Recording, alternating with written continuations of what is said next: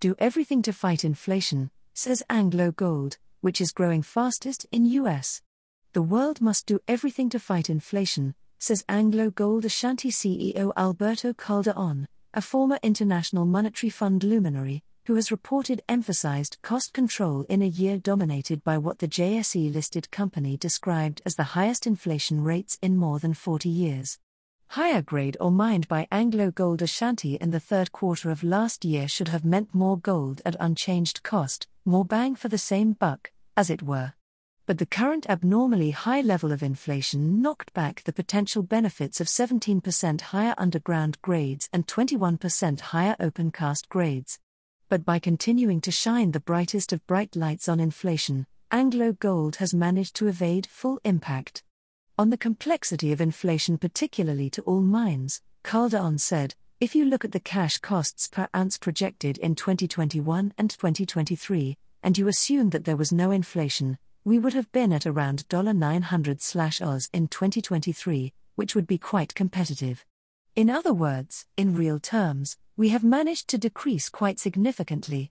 The problem is even more significant with all-in sustaining cost, AISC.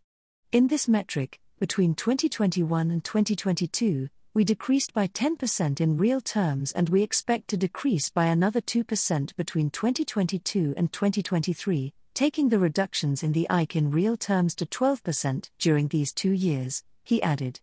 The higher grade and increased production did manage to stave off inflation's full potential impact, with Anglo Gold's total cash costs per ounce at a 6% higher $1,024/oz for 2022 compared with $963/oz for 2021.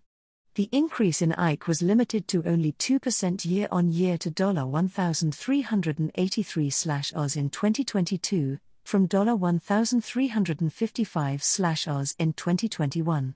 He described the high inflation of Argentina, where Anglo Gold Ashanti operates the Cerro Vanguardia gold and silver mine in the Santa Cruz province, as being more the exception than the rule. The biggest driver is the combined $120/oz inflation cost of close to $40/oz for diesel.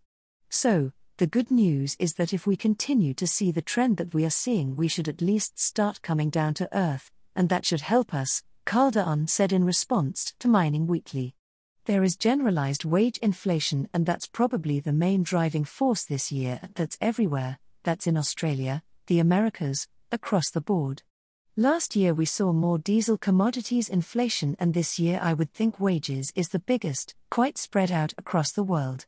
We have to do everything to fight inflation. In the end, inflation is all over. What we can do is really try to work on countering that inflation as much as we can, and we have. With AIC we're in the right direction. More efficiency, and then hope that commodities like explosives, ammonia, gas, diesel go back to where they were in 2021, said Calderon. Quickest growth. On the geography where Anglo Gold Ashanti is growing the quickest, Calderon said in response to Mining Weekly, interestingly enough, our quickest growth is in the US, in Nevada, and we're particularly happy with Obuasi, in Ghana. Obuasi this year will hit a production record for such a magnificent ore body, and it's good news for us and Ghana.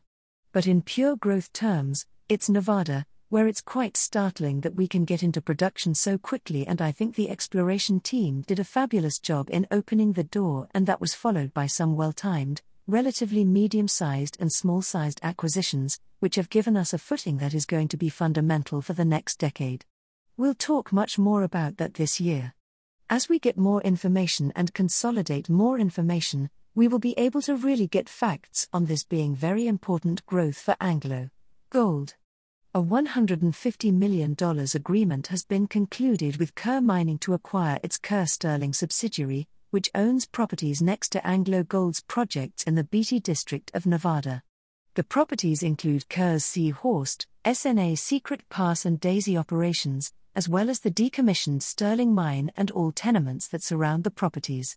The acquisition is seen as enhancing the value proposition the group is building in the Beatty district and consolidating its ownership position in what is a promising new gold district.